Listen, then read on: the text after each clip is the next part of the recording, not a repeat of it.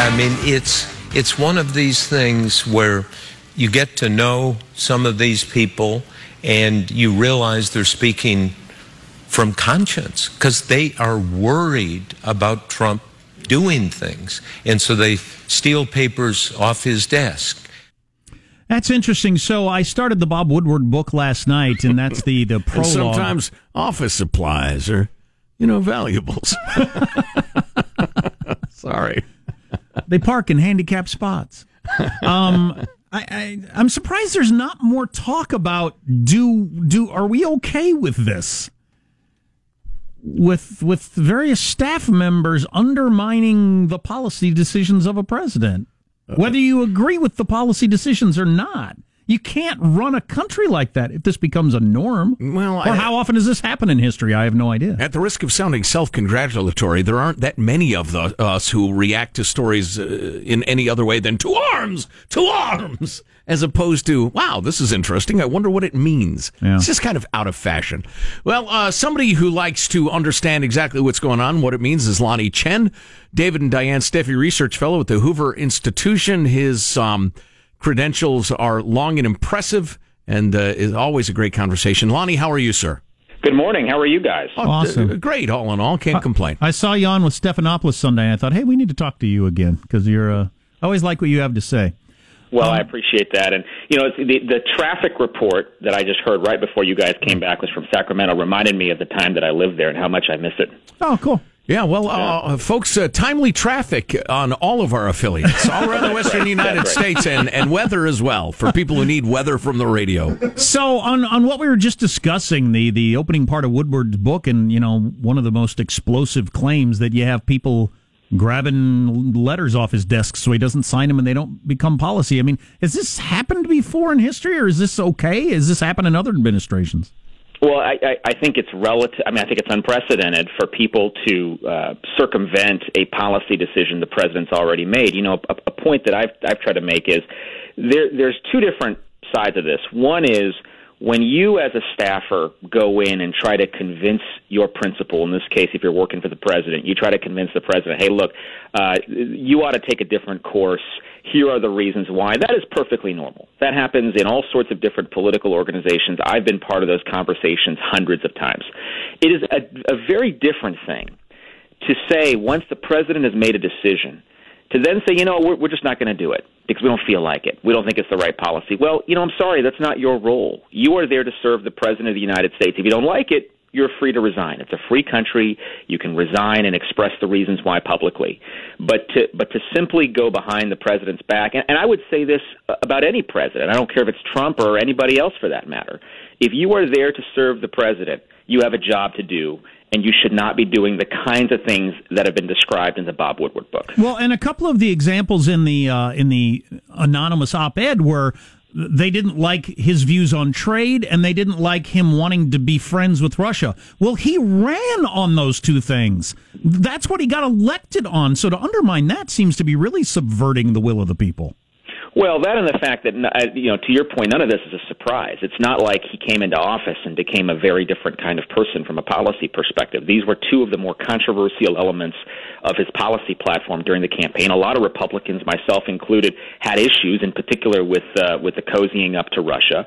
But again, if you sign up to work in the administration, particularly in a senior role, we could talk in a minute, guys, about whether this is actually a senior person or not, because I have my doubts. Oh. But if you sign up for that role, then it is your responsibility to carry out the policy of the administration. And guess who sets that policy? It's not cabinet secretaries. It's not White House staff. It's the president. And so we have to be absolutely clear about the chain of command. None of these people are elected. The president is the only one who is elected. So, yes, it is a subversion of popular will, absolutely. How would you frame this whole thing? The president famously tweeted treason, which is ridiculous. But is it a crisis in management? Is it how significant is it? I think it's a combination of a few different factors. Yes, certainly it seems to me that this White House is probably run and is operated in a way that is much more freewheeling than other White Houses have been historically. But let's bear in mind, different White Houses have different styles. You go back to the Clinton White House when Bill Clinton was first elected. That White House was notoriously freewheeling. All right, so some of this is yes, it's an artifact of how the president runs things.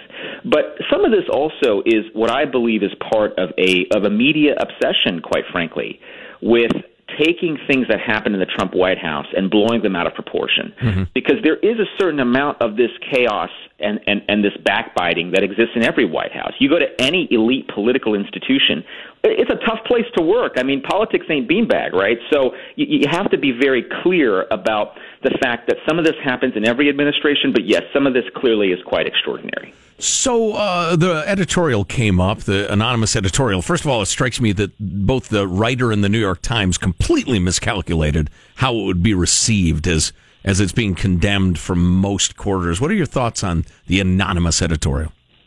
Well, first of all, my view is that if somebody really has these points of view, and this is really stuff they believe is happening, if they really believe the president is not morally fit to be president, then they need to do more than write an anonymous op-ed. They need to come out publicly, they need to resign and make the case, and frankly let Congress and make Congress do its job, which is to conduct oversight of the presidency. That's sort of the first thing.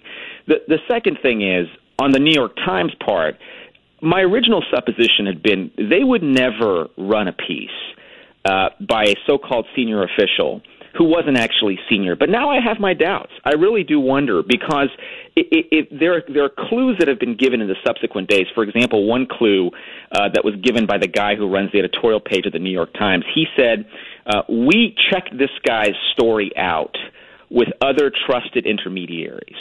And my thought was, well, gosh, if this person really was a high-profile senior official in the administration, why would you need intermediaries?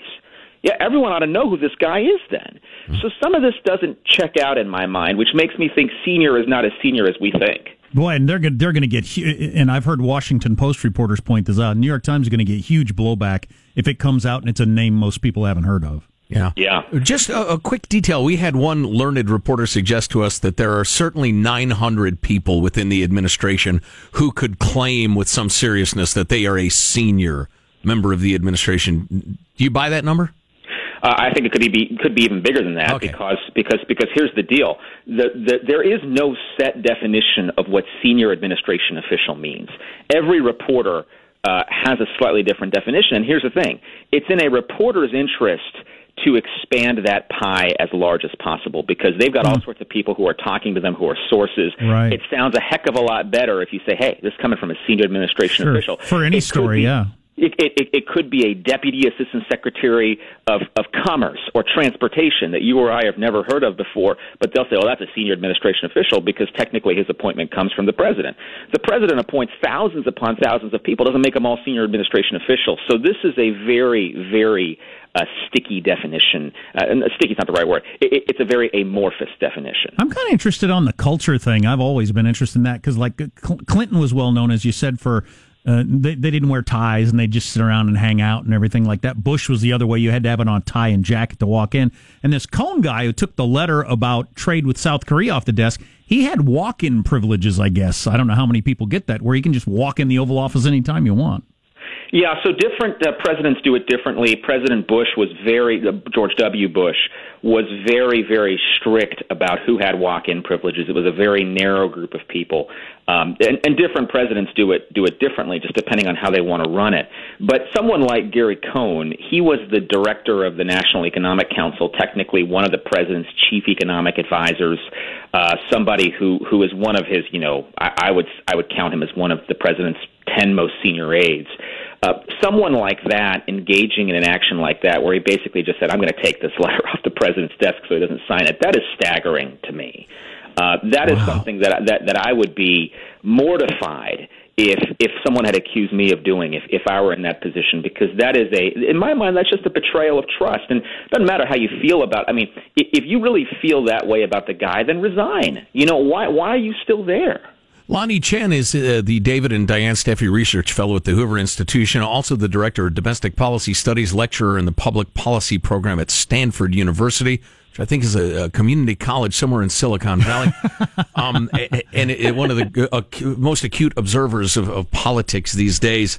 The blue wave The Senate now in play, according to some observers. Is it even possible to know how the midterms are looking from this point? What's your take on that? I think that things will start to crystallize a lot in the next 2 to 3 weeks. I mean, there are two immovable forces that we have to consider when we think about what's going to happen this November. The first is the fact that there clearly is a historical precedent for presidents not doing well in their first midterm. I'd say. You go back historically, presidents usually get creamed. The only exception, of course, was President Bush shortly after 9/11, as we remember today, by the way, the tragedy 17 years ago. But President even Bush on top of your point is among people that got reelected. So Clinton got killed, got reelected. Bush got killed, got reelected. Or Bush did the 9/11 situation. But Obama got killed and got reelected. So it's just what we do. So that's the first, but the second is, the economy is doing really, really well. And the economy is usually the single best predictor from an issue perspective of how an election is going to turn out. And that would suggest, because the economy is doing so well, that Republicans would be at an advantage. So we're going to have to see which of these two forces gives first, whether it's the trend away from presidents in first midterms or the trend to support the party in power when the economy is doing well. I tend to think Republicans are getting underestimated a little bit. I think that they will have a very high likelihood of retaining the Senate. The House is going to be more competitive, but there, too, I think Republicans have a shot. Is there some saying you guys lean on to the effect of polling is not turnout? Because there can be a huge difference. Yeah, well, if that isn't a saying, it should be one, because you're absolutely right. When you look at a poll, what a lot of people don't realize is when you look at a poll, that poll has been sliced and diced based on the pollster's turnout model. In other words, it is a presumption of who is going to show up on Election Day. So I can take a bunch of raw data, for example, and I can say, hey, I think the turnout's going to be 60% Democrats, 40% Republicans. And I can make that poll look much more competitive for Democrats than for Republicans. So it's all about, this all comes down to who shows up on Election Day, which is why Trump is out there. He wants to get his base out. Obama came out over the weekend. He's trying to get the Democrats fired up. It's all about which base turns out, in my mind. So on the Obama thing, which is interesting, you have the unprecedented move of a president coming out and really, really bad-mouthing the current president. And so I wonder you talk about two immovable objects and which one's going to give. You've got Obama on the campaign trail, one of the great campaigners who's ever lived. You'd think that would help the D's. On the other hand, he really gets a lot of Republicans fired up, too. Oh, my God, there's Obama. That's right. I hate the Democrats. So which of those impulses is going to win out? Yeah, I mean, that is a great question. Obviously, the Democrats think that the calculated risk is worth it. I tend to think that it's going to be a problem for the Democrats because the enthusiasm going into this week clearly was on the side of the Democrats. Their base was fired up and enthusiastic. They were going to turn out to vote.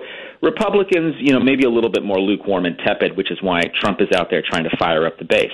What Obama being out there does is it motivates the Republican base as well, to your point. And so I tend to think that if enthusiasm is awash, Republicans are going to do better than people expect. Obviously, if enthusiasm is on the Democrat side, Republicans are in trouble.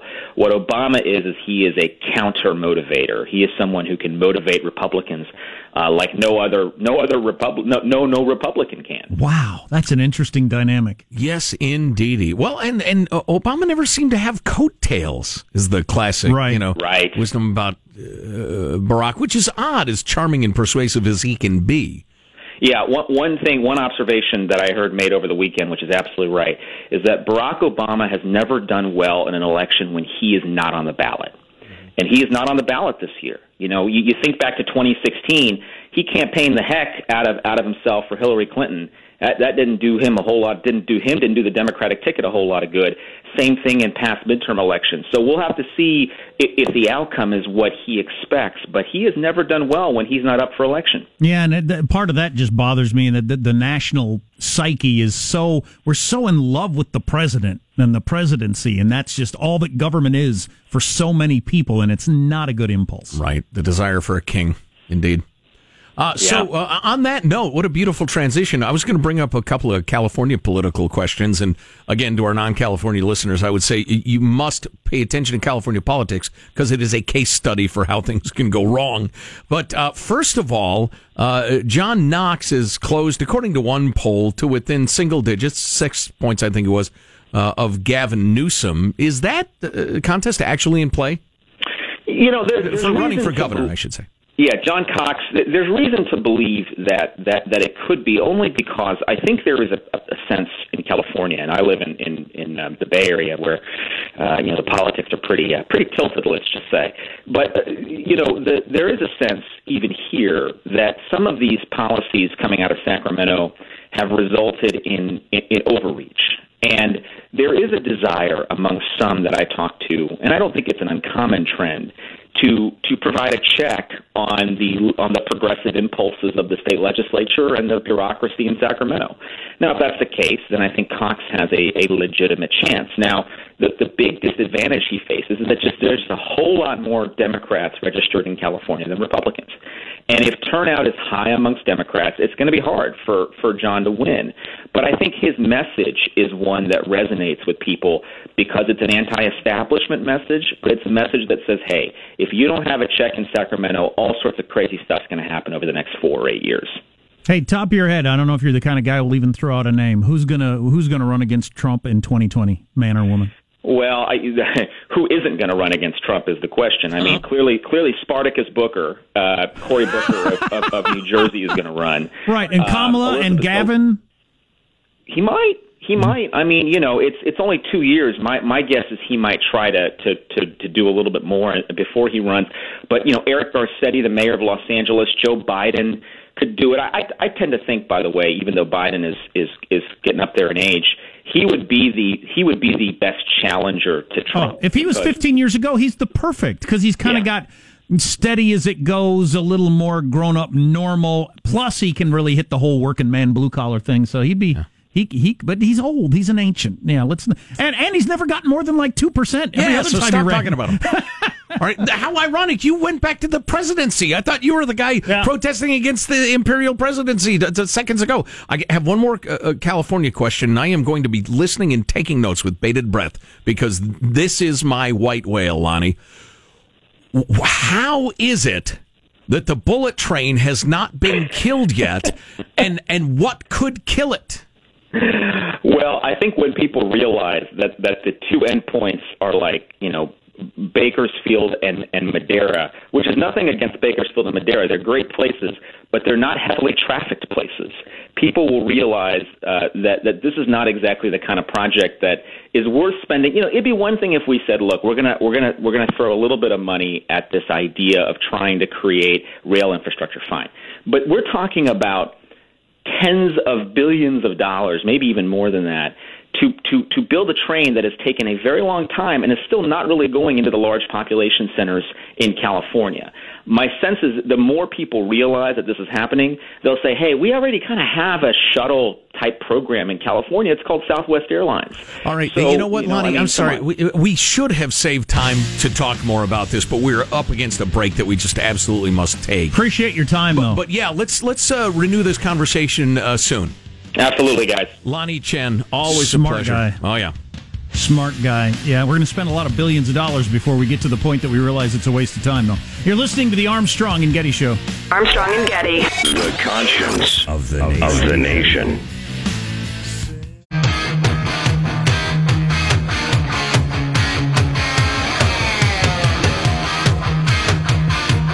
The Armstrong and Getty Show. Woodward revelation that has gotten the most attention, we just talked with Lonnie about it, is Cohn taking that letter off Trump's desk. Cohn has responded. He has come out and said something for the first time. We'll have that for you coming up in a little bit. Yeah. What do you got coming up in the news, Marshall Phillips? Well, forget gun control. It's now all about bullet control. And Americans are loving the Trump economy, and we got a lot of buzz about Apple's big reveal coming down tomorrow. New iPhone? Can't be a new iPhone. Stay with us. iPad, that's a griddle. Stay. So you can cook sausage. Down, boy. Coming up on the Armstrong and Getty Show.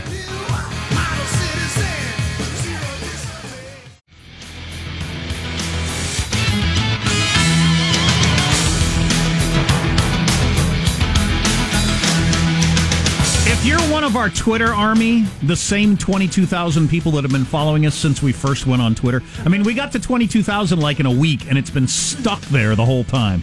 So there's only, out of all the people listening, there's 22,000 people interested in following us on Twitter. Yeah, anyway, well, what are you going to do? We just sent out a tweet about Lanhee Chen, our guest from earlier.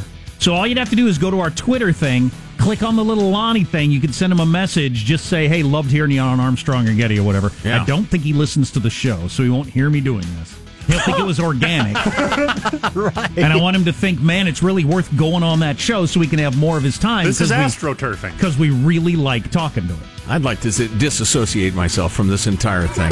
One of the things we talked to Lanhee about was the revelation in the Woodward book about Gary Cohn, the White House economic advisor, actually taking the letter off of Trump's desk before he could sign it.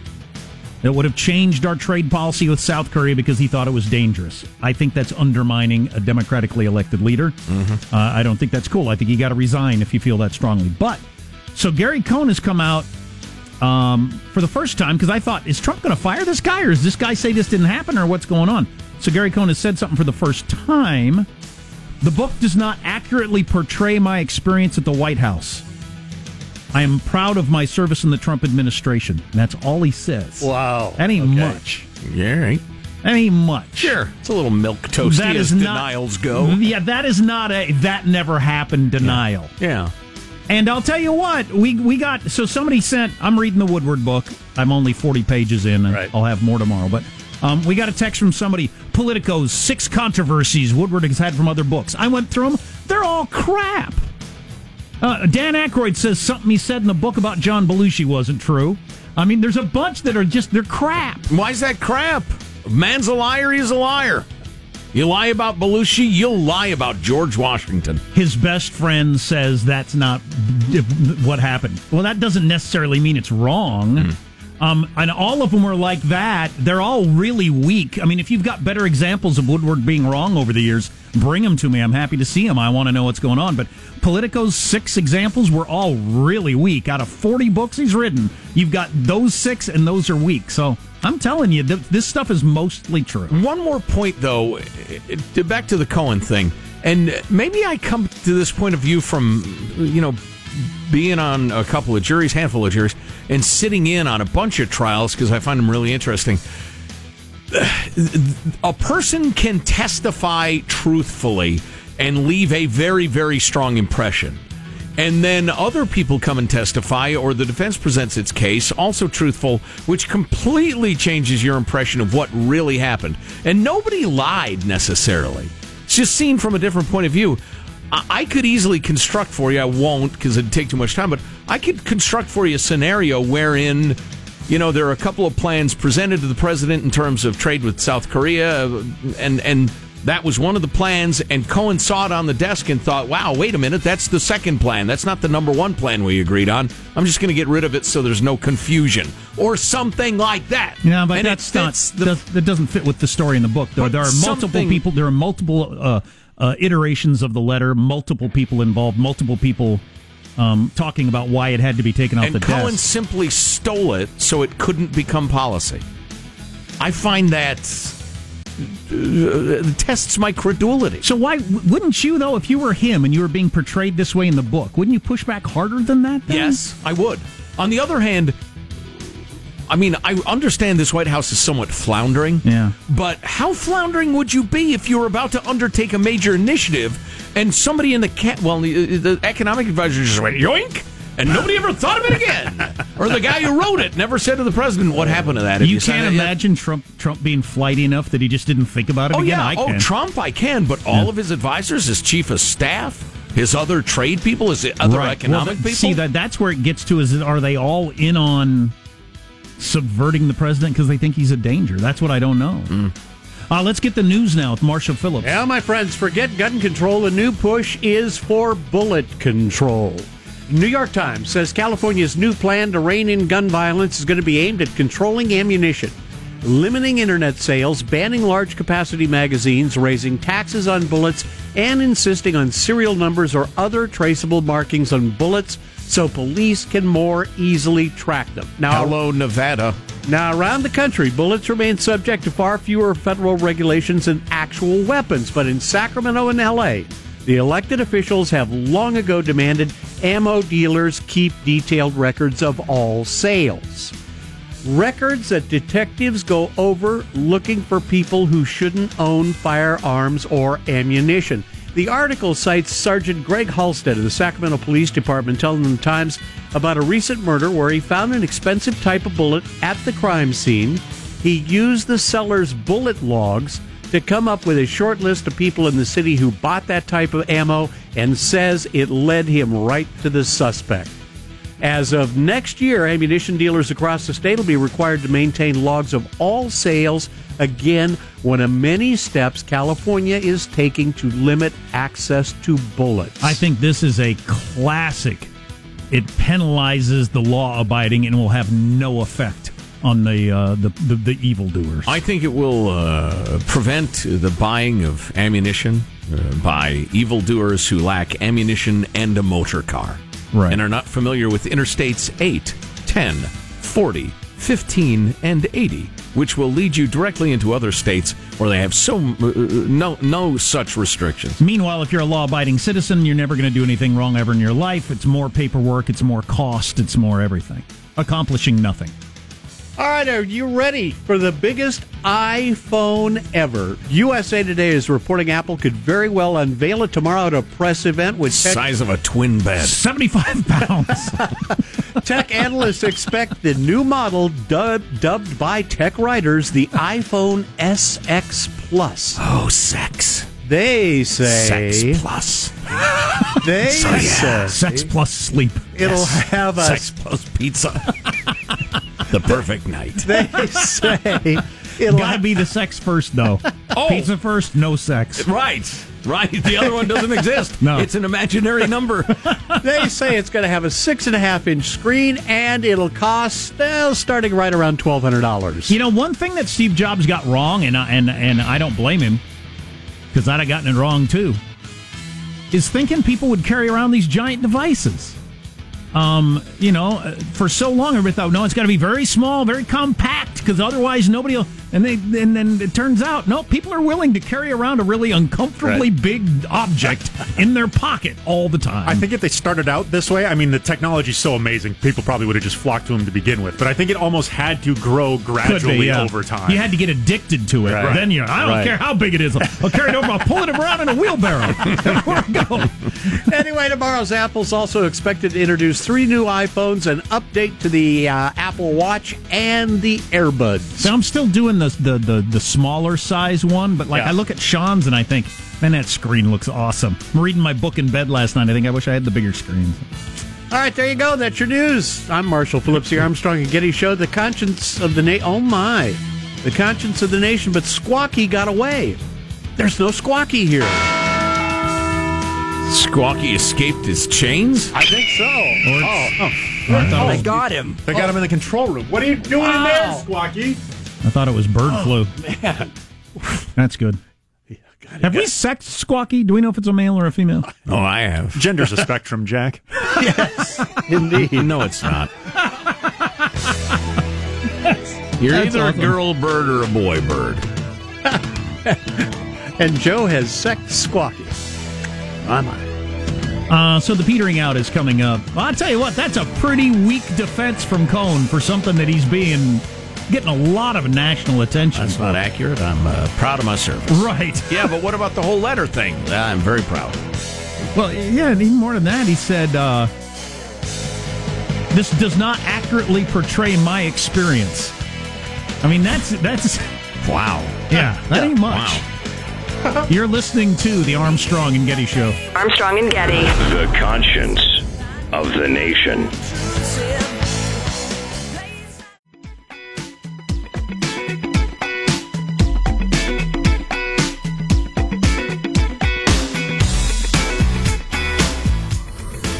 The Armstrong and Getty Show.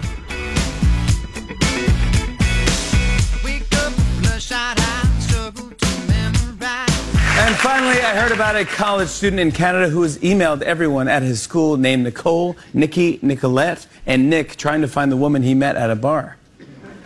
Meanwhile, the actual woman was like, thank God I gave him a fake name. He sounds a little crazy. So Cohn took the letter off the desk. Porter later discovered there were multiple copies of the draft letter, and either he or Cohn made sure none remained on the president's desk. Cohn and Porter worked together to derail what they believed were Trump's most impulsive and dangerous orders. That document and others like it just disappeared. When Trump had a draft on his desk to proofread, Cohn at times would just yank it, and the president would forget about it. If it was on his desk, he'd sign it. It's not what we did for the country. It's what we saved him from doing, Cohn told someone. And so that story is in the Woodward book. Why is he not fired now? Right. And so that story is in the Woodward book. And when he finally speaks to it, he said, this book does not accurately portray my experience at the White House. I'm proud of my service. That's not much of a denial. Now, the accusation wasn't that you're ashamed of your service. Yeah, and I agree with you. How's he not fired today? Yeah. How does Trump not go to him and say, you taking stuff off my desk? Yeah. I wonder. This Cohn guy he ran a hedge fund or whatever, made billions of dollars. So he personally made hundreds of millions of dollars. So he's used to probably having his way in the world. Mm-hmm. Sure. Got some balls on him. Yeah. Is that what you're saying? Yeah. Yeah. Well, I wonder. Maybe he went into the Almighty One and said, I just wanted you to think about it for another day or two. I thought it was a little hasty. So my apologies, oh great one. I don't know. Why does he still work there? It's amazing to me. Either. Yeah. Well, Trump says it didn't happen in his speech the other day. He said, like they're yanking letters off my desk. Who would believe this crap? I mean, that's what Trump said. Does the story rely on the idea that he has no idea what's on his desk and forgets about it 10 minutes later? Yeah. Maybe for pride, he would deny that was the scenario. I don't know. I'm just mystified by the whole thing, honestly. Yeah. But that's not crazy. much of a denial. Yeah. That's practically a confirmation. It's such a weak denial. So, quick look at the new Strzok and Page texts. Lovers. And what they mean, it's not going to take long, and I'm not going to belabor it, but number one FBI is... FBI lovers. Right, yes, we get it. He was a female breast inspector. Oh, boy. Oh, boy. The classic novelty shop joke. Still funny after all these years. Yeah, always hilarious. Yes, Michael. So, question number one, how are there new revelations? I thought all this stuff was out. Nobody ever asks that question. But there are new revelations in which Strzok, the feller, writes to Page, his hot lawyer girlfriend, quote, I had literally just gone to find this phone to tell you I want to talk to you about media leak strategy with DOJ before you go. Now, his lawyer is saying this is nothing insidious. In fact, the two lovers were talking about how to prevent leaks from the FBI and DOJ. Okay. They're brave warriors against this sort of thing, which would be more convincing. But Lisa Page, now Strzok denied communicating with any reporters, which, again, is a childish denial. Susan Rice is big on this, too. No, you just have intermediaries do it like Comey had his professor buddy do. Anyway. Strzok denied talking to the media, but Page reportedly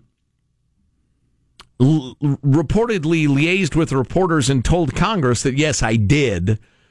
Now, as general counsel under former FBI Deputy Director Andrew McCabe, she was authorized to speak to the Wall Street Journal's Devlin Barrett in an interview. But those interactions eventually led to McCabe being fired in March because he lied about them to the DOJ's internal watchdog. So exactly what was authorized and why and for what purpose is very murky and suspicious enough that McCabe got canned for it. So when Strzok and Page are talking about we need to finalize the media leak strategy. Were they trying to undermine McCabe? No, I think they were trying to undermine Trump and leak stuff about the dossier and the Carter Page thing and whatever else. Right. Well, I hope Mueller's got his head around this. I'm thinking he does. Does he have access to this stuff? If he has a newspaper subscription. Yes. Hey, kids, it's that time again. With Armstrong and Getty. Oh, that always makes me laugh. Here's your host, Joe Getty. All right, let's get a final thought from everybody. Positive Sean, your final thought? Yeah, here with financial matters with a guy called Positive Sean. I'm telling you, this diversity thing it's a trap. Don't do it. With me, if I just would have went all in on the stock that I knew was hot, I would have been doing much better than all this diversification nonsense. There you go. Right. Put all your eggs in one sturdy basket. Marshall Phillips, your final thoughts? Well, I did just get notice the Homeowners Association Water Conservation Patrols have been disbanded. Not enough volunteers. I didn't know they were still out there. The water police were still out there. Wow, the troops have lost their will to persecute those who water too much. I guess. Michelangelo, your final thought? What was the most shocking day in game show facial hair history? Wink Martindale with a handlebar mustache, Bob Eubanks with large sideburns, Bob Barker with a mohawk and a chindo, and Alex Trebek with a beard. Let us know at ArmstrongGettyRadio.com. Chindo. Michael. Jack, do you have a final thought you'd like to share with us? So it's September 11th, and I can't figure out if it's a good thing that we've moved on enough that we're not talking about it, or a horrible thing that we've moved on and we're not talking about it since the war's still going on in Afghanistan. And then how we ended up in Iraq is an interesting little sidelight to history. You know, yeah, I had a final thought, but I'm more interested in that tangent. How often has the ongoing conflict in Afghanistan been referenced during today's memorials and retrospectives and the rest of it? Nowhere but here that I'm aware of. I've heard a couple of different news outlets bring it up, but not bring up the 9/11 anniversary, right, but not Afghanistan, which we've still got soldiers there. Right. Doesn't that seem a little odd to everybody? And of course, we got attacked by some people from Afghanistan, so shortly thereafter, we amassed an army and invaded Iraq. That's right. Show them. Right. Armstrong and Getty wrapping up another grueling 4-hour workday. So many people with thanks, so little time. Go to ArmstrongandGetty.com for all the big clicks we mentioned today. You can email us, mailbag@ArmstrongandGetty.com. I'll keep pouring through the Bob Woodward book and bring it to you whether you're believing in it or not. I don't know. After reading that Belushi book, forget it. He's a liar. See you tomorrow. God bless America. This is a historic act of devastating incompetence. I will not sugarcoat this. This is a disappointing day for us. Big mistake, but not too bad. The fun level in this room is at an 11 right now, and that brought it down. The ride is over. The time for the clowns and the acrobats and the dancing bears has passed. Get away from here. Get. We apologize for our stupidity, and we really hope you forgive us for what we've done. Thank you, and good night. Because the show's over. What? Bye-bye. That is an impressive way to open a bottle of wine. Armstrong and Getty, the voice of the West.